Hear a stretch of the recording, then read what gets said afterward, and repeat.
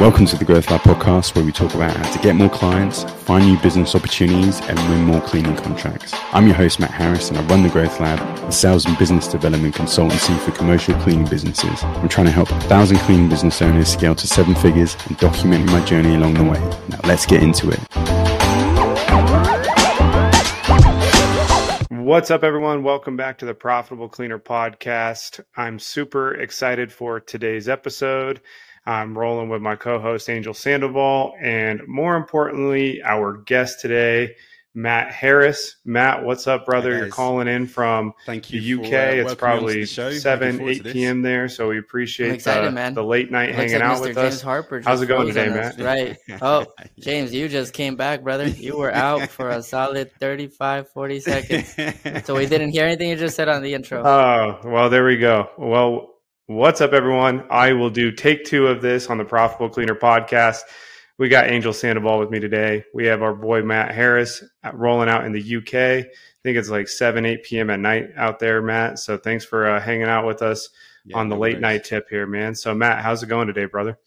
Yeah, all good, man. All good. It's it has been an action-packed day, but I'm looking forward to just sitting down, having a chat, and seeing where the conversation goes. Cool. So this is what we know to be true about the one and only Matt Harris. We know you're a recovering lawyer, attorney, obviously a former business owner in the commercial cleaning space, and now you're the founder of the Growth Lab that helps really just cleaning business owners accelerate their business development and their sales growth. You have your own podcast, man. And 30 seconds or less, man, give everyone kind of a quick introduction of who you are and what you do. Sure. So, look, as you mentioned, I was a practicing lawyer for a while. I retired myself in 2013. I set up my cleaning business originally as a side hustle, and then I got it to a point where I could quit work. So 2013 sort of focused on growing the business. And for the first sort of 3 years, we doubled in size, which was pretty good. Then we bought our first business, and that was really the I think point of no return, because as much as it was exciting buying a business and sort of trying to integrate that, it came with a lot of headaches, and we went through a bit of a rocky phase for a couple of years. But then we got to a point where we won a couple of really big contracts, which was great. Pivoted the business from having staff to outsourcing everything, and then I got to a point where I'd set up a property management business, and I just thought now is the time to sell the cleaning business. So I sold it just before lockdown. My property management business didn't make it through lockdown, unfortunately. And then I was spending time online looking in cleaning communities, just checking out what's going on. And 2 big problems that I found was people were struggling to find contracts and people were struggling to find and retain staff. So I thought, okay, well, I think I can help with the first point. And one approach that I used quite successfully was sort of cold emails, email outreach, cold calling. I gave some suggestions, got some good feedback, and that kind of sowed the seed to start the Growth Lab. And the Growth Lab now, we work with commercial cleaning businesses, essentially to help them with lead generation, but more sort of in a business development context, like finding new opportunities. And sales is a part of that, lead generation is a part of that. But it's also just putting the right sort of infrastructure in place so that business owners can, have a system for sales ultimately. Love it, man. Love it. I have a question real quick, unless you do, James. Go for it, man. Cool. So you said lead gen. So we'll just jump in straight into it. Real quick before we do this, before I ask this question, for anyone that's going to listen, what size deals are you talking about? That way they know what. Sure. Yeah, like as a recurring revenue or annual contracts, what's like that target that right now that you help achieve on average? So look, on average, the contract value is anywhere between 100,000 to maybe 500,000 a year. The businesses that we tend to work with are between 1 and 10 million in revenue.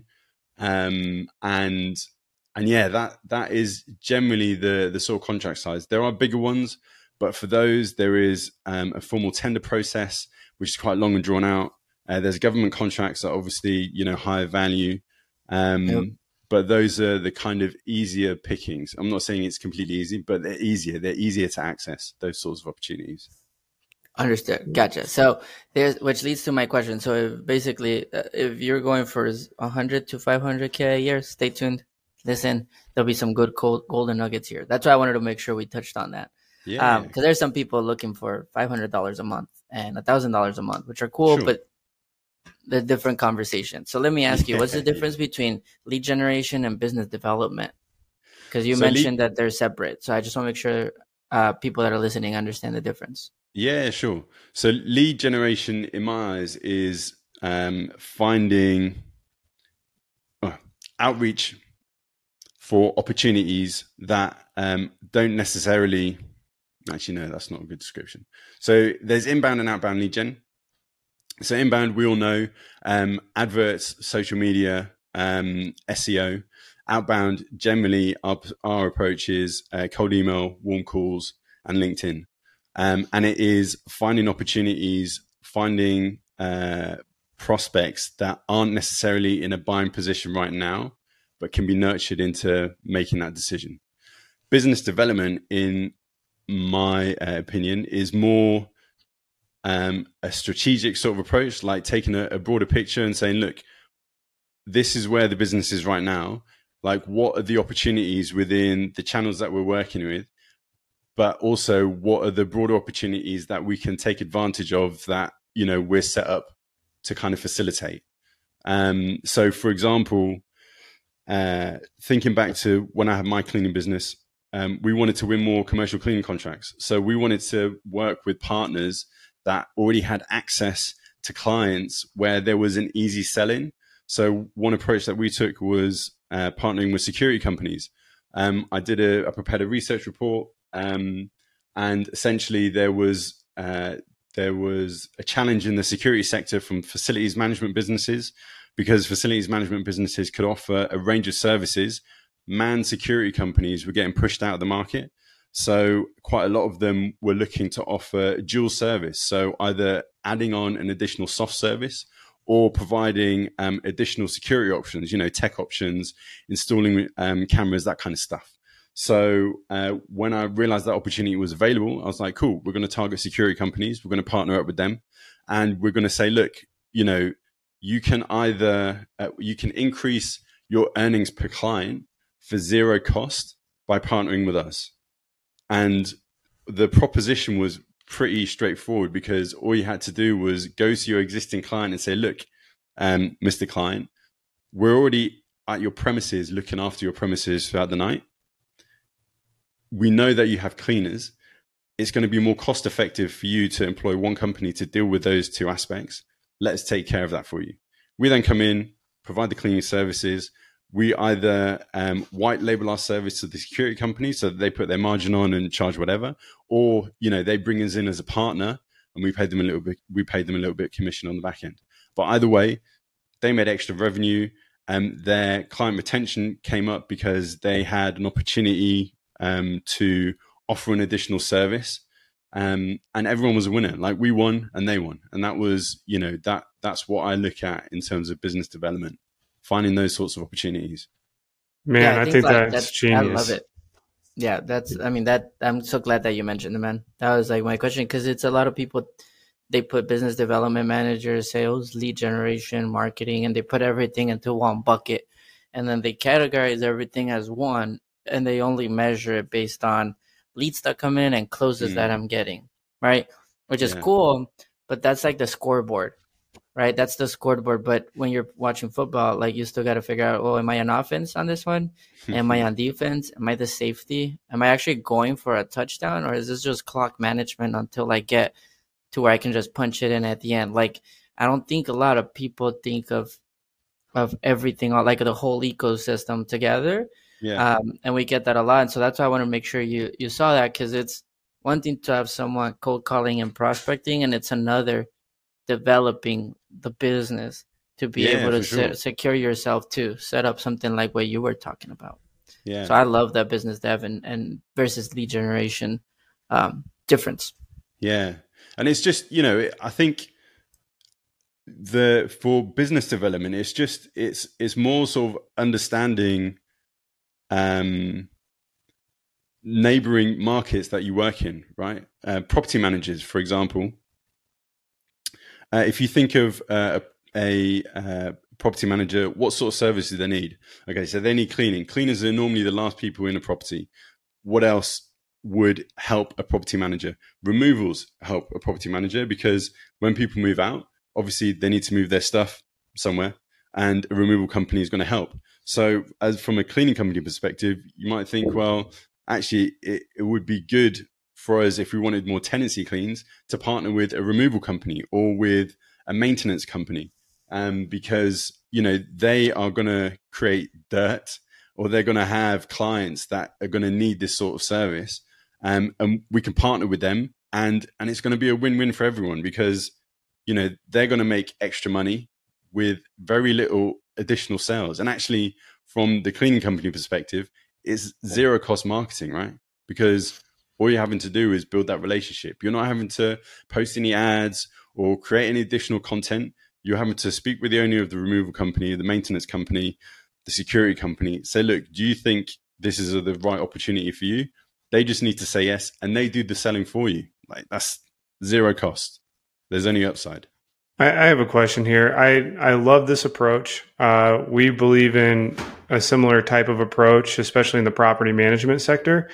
And you're right, a property manager, a security company, they do the selling for you. In my opinion, the real sales part for the cleaning company comes in is actually starting the relationship and opening the door with that property manager, with that security company. Talk to us a little bit about that type of outreach. So how you approach a property manager or a security company almost as a partner versus a prospect. How are you framing that outreach versus like just a cold lead gen outreach? The property manager, you're not seeing them as partners, right? The property manager, they're your prospect, right? You were saying that they have removals, whatever additional services they need, right? Yeah, property just to manager not confuse the listener. Sorry, is going to be more of a prospect.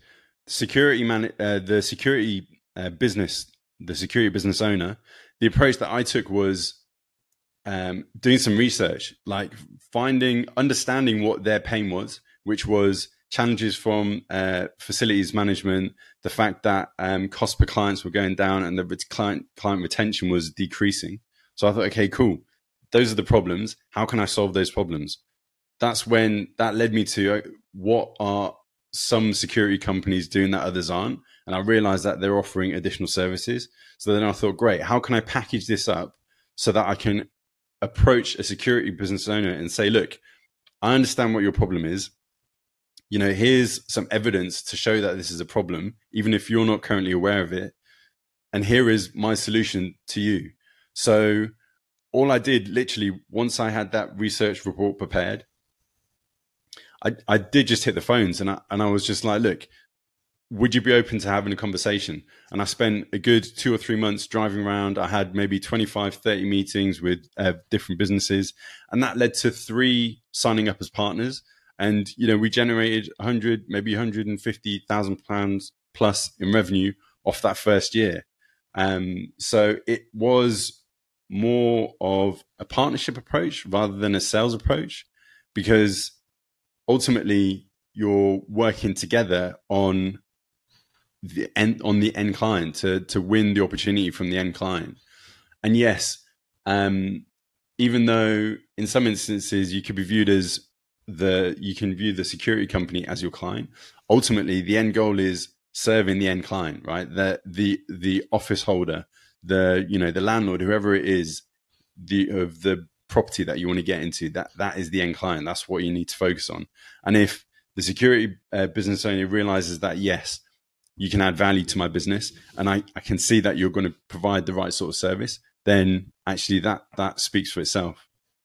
So follow-up question there. You answered one of my questions on like how you prospected the security companies almost to find out what buildings they had. You just straight up drove around and did your own research. Yeah. I love that. How long did that relationship come to fruition once you got the meeting with those 3 security companies and like till you actually got in the door with that building? Just talk to us about timeline there. So the whole from doing the research to driving around to getting our first opportunity probably took about 6 months. And then, from getting in the door, carrying out a couple of site visits to actually getting the contract signed up, all in all was probably 7 or 8 months total. So, it's not the quickest win, but I think it's worth investing that time, because if you find an opportunity and, you just need that first partner to work with you, and then you've got proof of concept, and then you can use that to leverage to go to other partners, and, other potential partners, and say, look, it's working with one. I know it can work with you too. Yeah, I say that because I think for the people listening right now, you got to consider the sales process more of a long game, especially if you're talking like a partnership. But I would say 6 to 8 months is worth it for $150,000 per year contract. And then if you duplicate that or the lifetime of that contract, it becomes worth it, man. So yeah, I absolutely love that. I absolutely love that, brother. Last question, then I'm going to toss it to Angel because I know he's probably got a list of them. You mentioned a word in the very beginning, and we kind of talked about lead gen versus biz dev and all that. You mentioned a specific word, sales structure. You said the Growth Lab talks a lot about sales structure. I don't think there's a lot of sales structure in companies, let alone janitorial companies. Yeah. When you hear the word sales structure, what's that mean to you, and how can that really be a benefit to a janitorial company, and how should they be viewing that? Sure. So from my perspective, it is having a process. Like, what does, from the moment you reach out to a potential or to a prospect to them signing up to a contract, like what do those steps look like? What's the buyer journey? How many touch points? Where are they finding you? Are they finding you on social? Are they finding you on the web? Are they finding you at networking events? Like how many steps, how visible are you throughout that process? And it's more than just generating the lead and picking up the phone. You kind of need to have a structure in place that nurtures opportunities that don't convert, on the first attempt. What does that look like? Do you have a newsletter? Do you, provide value on LinkedIn? Do you have a podcast? What else are you doing to kind of position yourself as the expert to serve this particular client or these particular clients? And what I found from speaking with quite a lot of big businesses is that they don't even have a CRM. Okay, not even a CRM. I know that, and that's understandable. You can work off a spreadsheet. They don't even have that. No pen or paper. No, like. Well, I think we're in 2023. Should you not have a CRM? Like, is that actually absolutely. Is that actually a normal, you know what I mean? Like, is this is not, it's not, yeah, we can run a spreadsheet. I get it. Back in the day, you could run a spreadsheets, maybe even pen and paper, because the technology wasn't there, or it was ridiculously expensive. Now you can't. Now your phone could be a CRM. Like, I don't understand. Yeah. Let me. What are some common mistakes that you see companies make or not have, and what are some absolutes that you're like, at a minimum, have this? Just have a CRM or have some sort of system to track when you contacted someone, what the conversation was, and when you're going to follow up. Just have that. That in itself, is going to increase the chances of you getting more opportunities than not having that. Yeah, you can get a lot more fancy and technical, but just even have the basics in place. And people just that, I'm speaking with a business that's grown from 2 to 10 million in the last 3 years. They're very focused on operations. Great. They deliver an amazing service. One guy, commercial director, he's in charge of sales. He's got a pipeline for the year. They'll probably convert about 50% of it.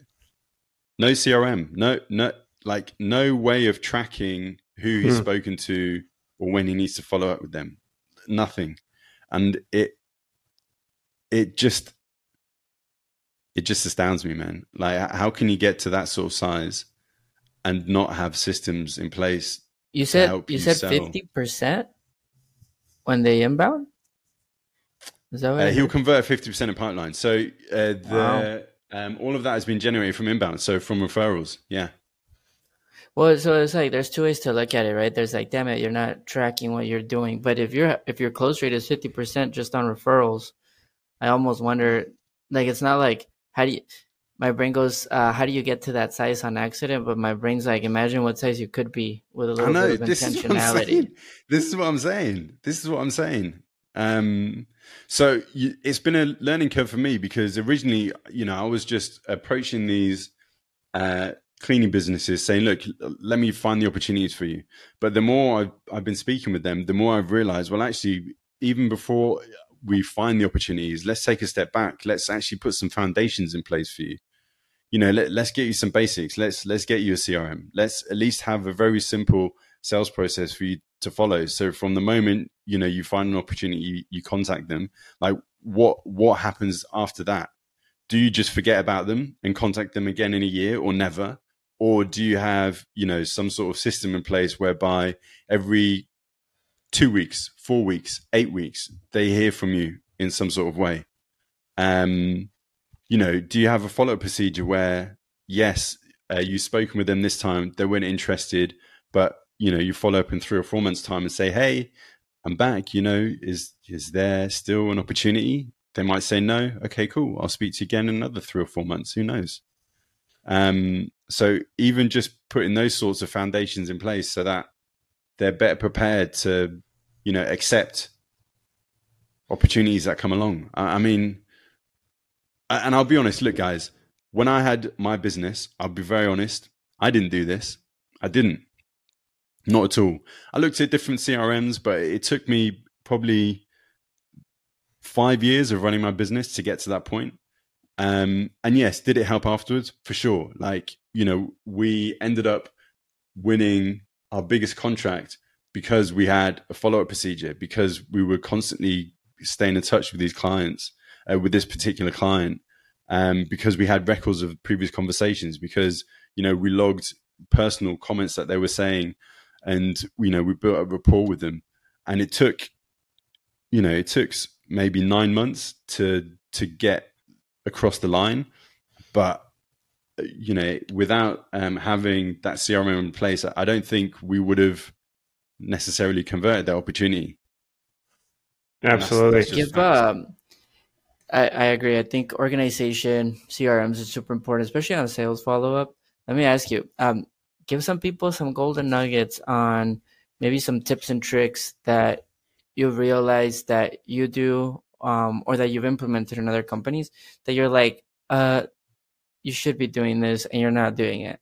So, like, for example, one of the things that I love doing is after any meeting, regardless if we set up a follow-up or not, I love sending summaries. I love sending summaries, key points that we identified, next steps, like problems we identified, why it might be the best solution, next steps, and then make sure that everybody was on that party is CC'd inside of that. And not a lot of people do that, right? So I just wanted to double check. And what are some golden nuggets you would share with people maybe on those? So I also have a summary, but I send a little 2 or 3 minute video. So I'll send an email, and in the email will be a link to like a video where I'm just like, look, hey, these are the key takeaways from our conversation. This is what I suggest is the next steps. I know you're not in a position right now, but perhaps, I can circle back in 3, 4, 6 months and we can continue the conversation. And it's nice to have that sort of personal touch. And also it shows that you're putting in a little bit more effort. And I guarantee 9 times out of 10 clients, they're not gonna get that. So that helps. I think also, taking like the multi-channel approach. Yes, you're going to reach out to them on email, connect with them on LinkedIn, shoot them a message, and also actually be proactive in engaging with some of their content. Some people are just not active at all. Others are super active. So engage, because by doing that, you're subconsciously, you're going to be showing up in their mind, right? So even in 3, 4, 6, 12 months time, when you do reach back out to them, they will recognize your name. They'll be like, okay, yeah, I know. Yeah, we've connected on LinkedIn, and I've liked some of your stuff, and you've liked some of my stuff, and we've seen some comments. Like, it's simple stuff. No, that's such the one you just talked about. I call it I call it the dopamine hit whenever I train. It's like we're addicted to text messages, red alerts, Instagram DMs. Like if you show up and there's a like and a comment and a message, like it's a dopamine hit, right? So I always tell people, like, email is cool because that's business. That's where you run your business or call. Yeah. Because we don't want to see a flooded email. But like when you do any LinkedIn hunting, it's like, can you take care of that small dopamine that we're all addicted to that social media has given us? Can we leverage that addiction and throw some dopamine in their brain so that when they see LinkedIn, they think Angel. When they see Angel, they think cleaning. When they think cleaning, right? It's like what I love to like map out, like in what journey do I need to throw a dopamine hit so that I can start programming them, as crazy as it sounds, to when they think of a specific word or a specific action, they see my face in there. Nice. I love, like, does that make sense? And that's all part of your sales part. Man. Get in there. Oh, hell yeah, bro. Some NLP in here living their subconscious, man. It's true. And also, you got to disrupt it. You got to use what they're already addicted to and what they're already triggered and programmed by, and then be able to show them a different way, right? Once you have their attention. One of my mentors said it, like, all of you want to sell, and that's cool. But the first thing you got to do is just get their attention. If you don't have their attention, you can't do anything. He's like, attention, then make them aware of what's going on. After they're aware and you have the attention, then you dive deeper into what the problem is and then present or get permission to present their solution. And every time I do that, I'm like, that's why people that get the most attention win first. That's why we all hate Grant Cardone as a sales trainer. Like, there's better sales trainers, but Grant Cardone is not a sales trainer. He's a marketing genius. That even though he's not the best sales trainer, when you think sales, you think Grant Cardone. Absolutely. When you think real estate, you think Grant Cardone. Apartment flipping, Grant Cardone. Money, Grant Cardone. When you hear 10x. Like 10. Yeah, you hear 10 or multiplier, 10. Anything that scales is Grant Cardone. Yeah. He just knows how to program us to think Grant Cardone as much as we hate. And even the people that hate him, they still talk about him. That's attention. I think one thing just before we move on from that, I think one approach that I am going to be trying very soon is hosting sort of regular webinars, and then on something of value. Obviously, from my perspective, I'm looking at targeting cleaning business owners, but also I want to test to see whether we can target some prospective clients for cleaning business owners, hosting a webinar, building a list off the back of that, and then breaking down the webinar into short bits of content, and then using that as part of a campaign to sort of reach out to potential prospects and say, look, we understand this is a potential pain point. Here's a little 2-minute clip of a longer webinar that you can check out here if you wanted to, or just check out this little clip and see whether or not it's of value. Because I think by, you need to position yourself, whether you're in my position or whether you're a cleaning business owner, you need to position yourself as the expert. And that does mean getting out of your comfort zone a little bit and putting yourself out there. And it also means just providing value. Right. And if you recognize something, even if you think, a lot of people are going to know that, there's going to be one or two that don't. And it's those people that you want to get on the radar of, because they're the ones that are going to be converting and becoming your clients.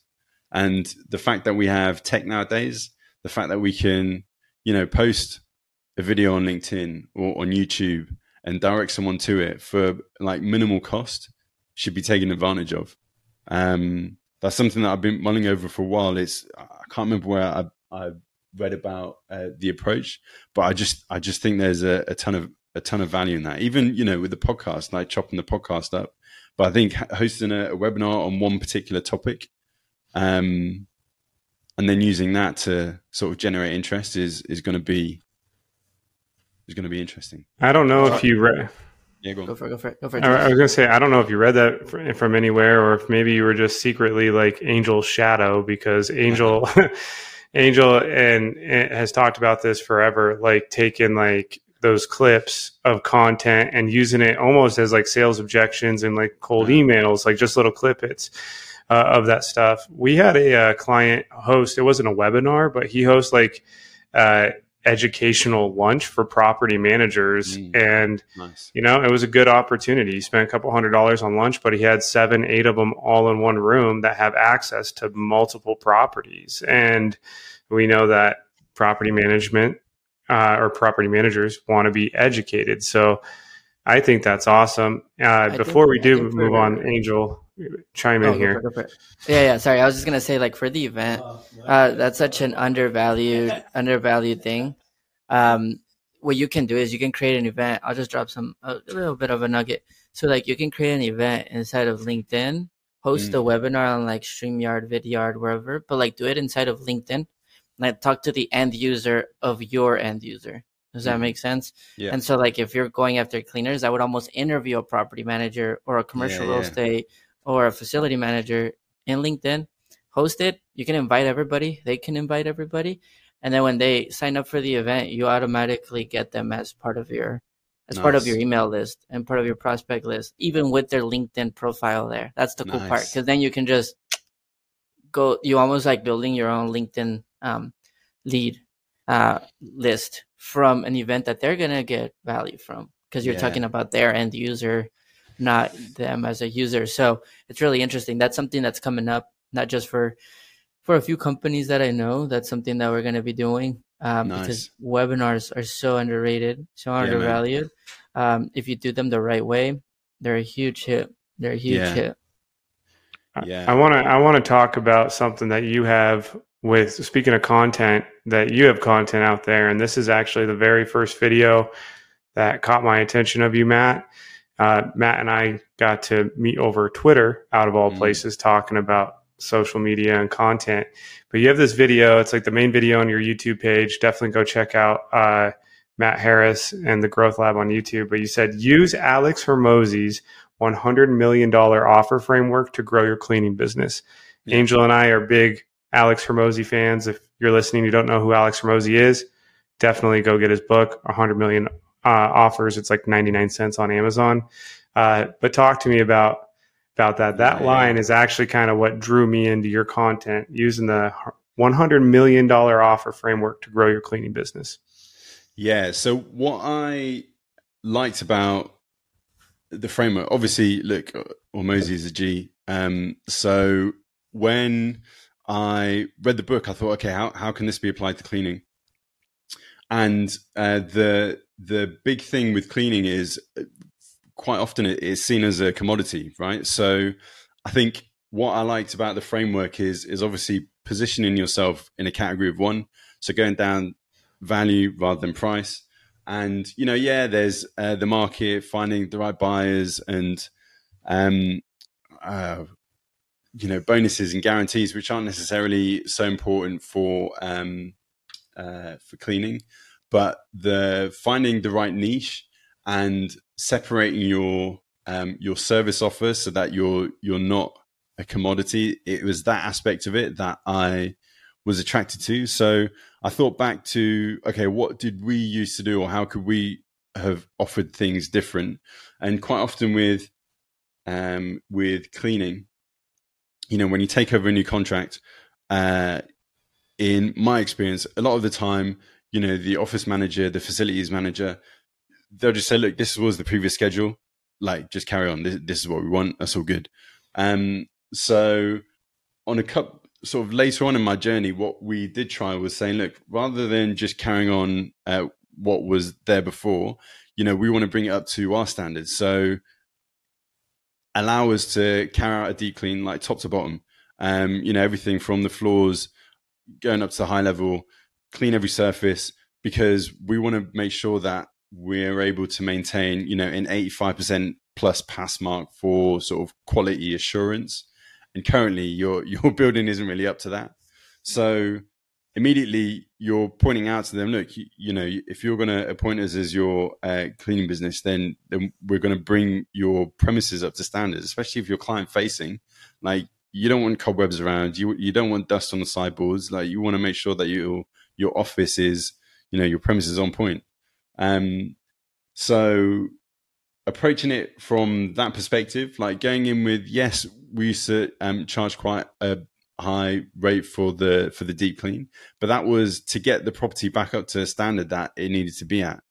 And then obviously from then, the recurring bit is the office cleaning contract, and you can offer different sort of levels of the contract depending on, you know, gold, silver, or bronze standards. What do you want included in your cleaning service?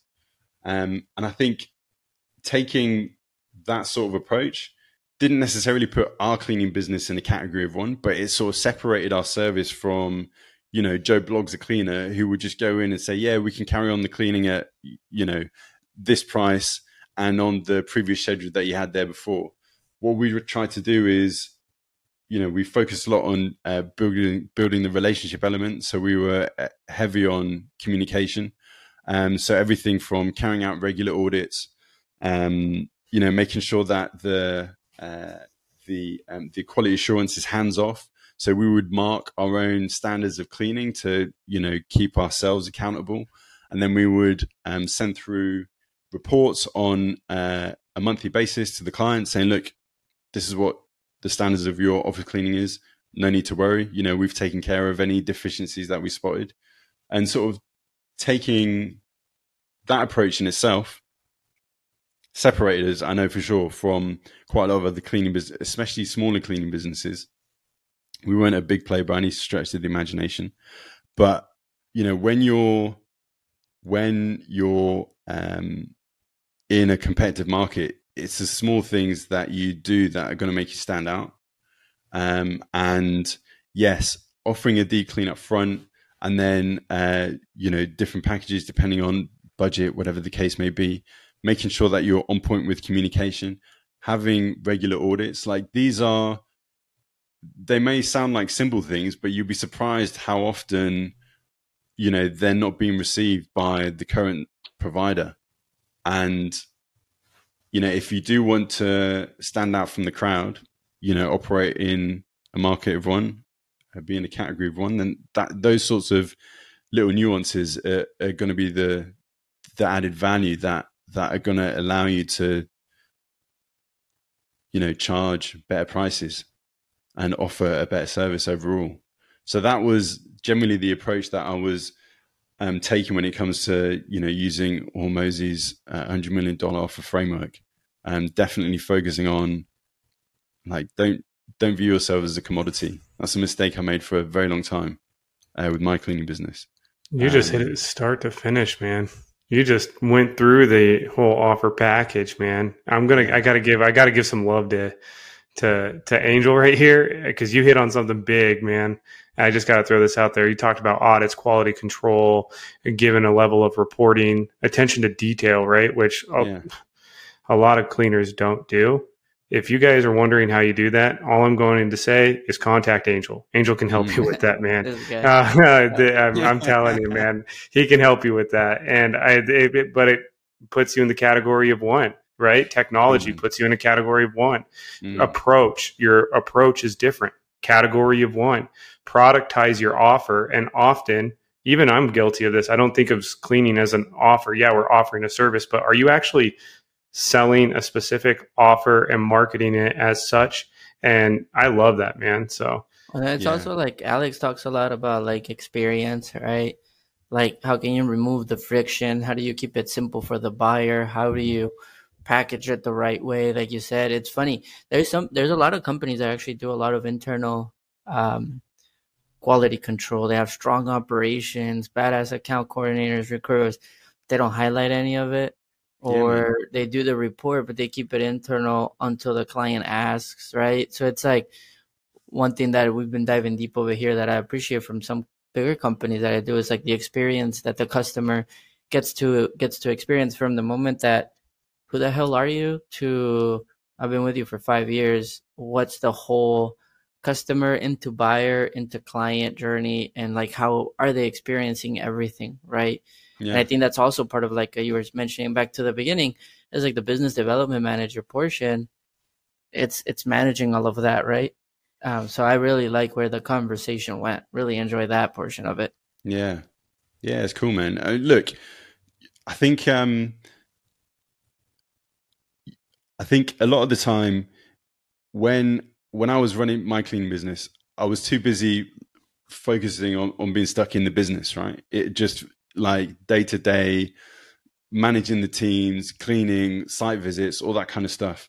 It was really only when like I took a step back and, allocated time in my week to be like, look, don't focus on operations and delivering. Like, what can you do to grow your business?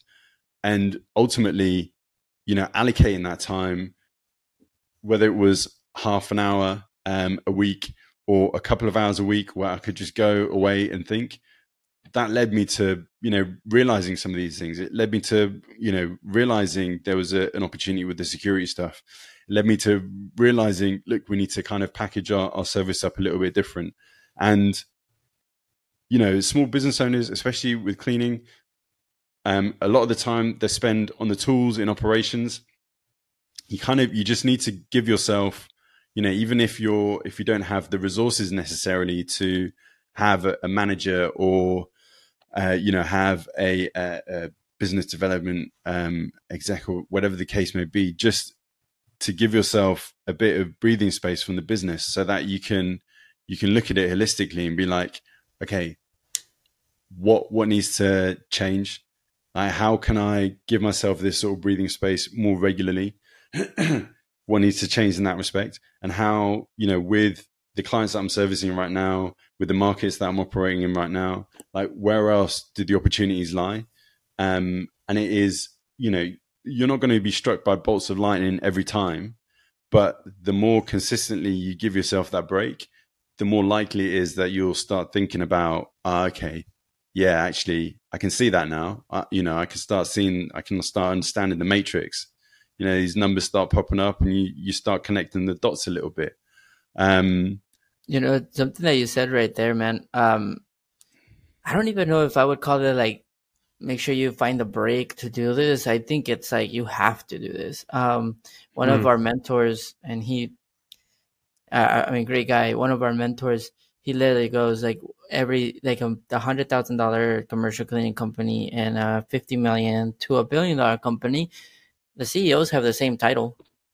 He's like, they have the different responsibilities now at that point, right, of the different size. And I was like, okay, interesting. So I was like, so what's the difference? And he was saying like, they get stuck in something called the I, the we, and the they. Mm-hmm. And he says like most business owners, they stay on the I. Oh, I'll do it. I'll run it. I'll clean it. I'll do it. He's like, that's cool. You have to graduate to we, which is then, okay, James and I do it. Me and my partner do it. Me and blah, blah, blah do it.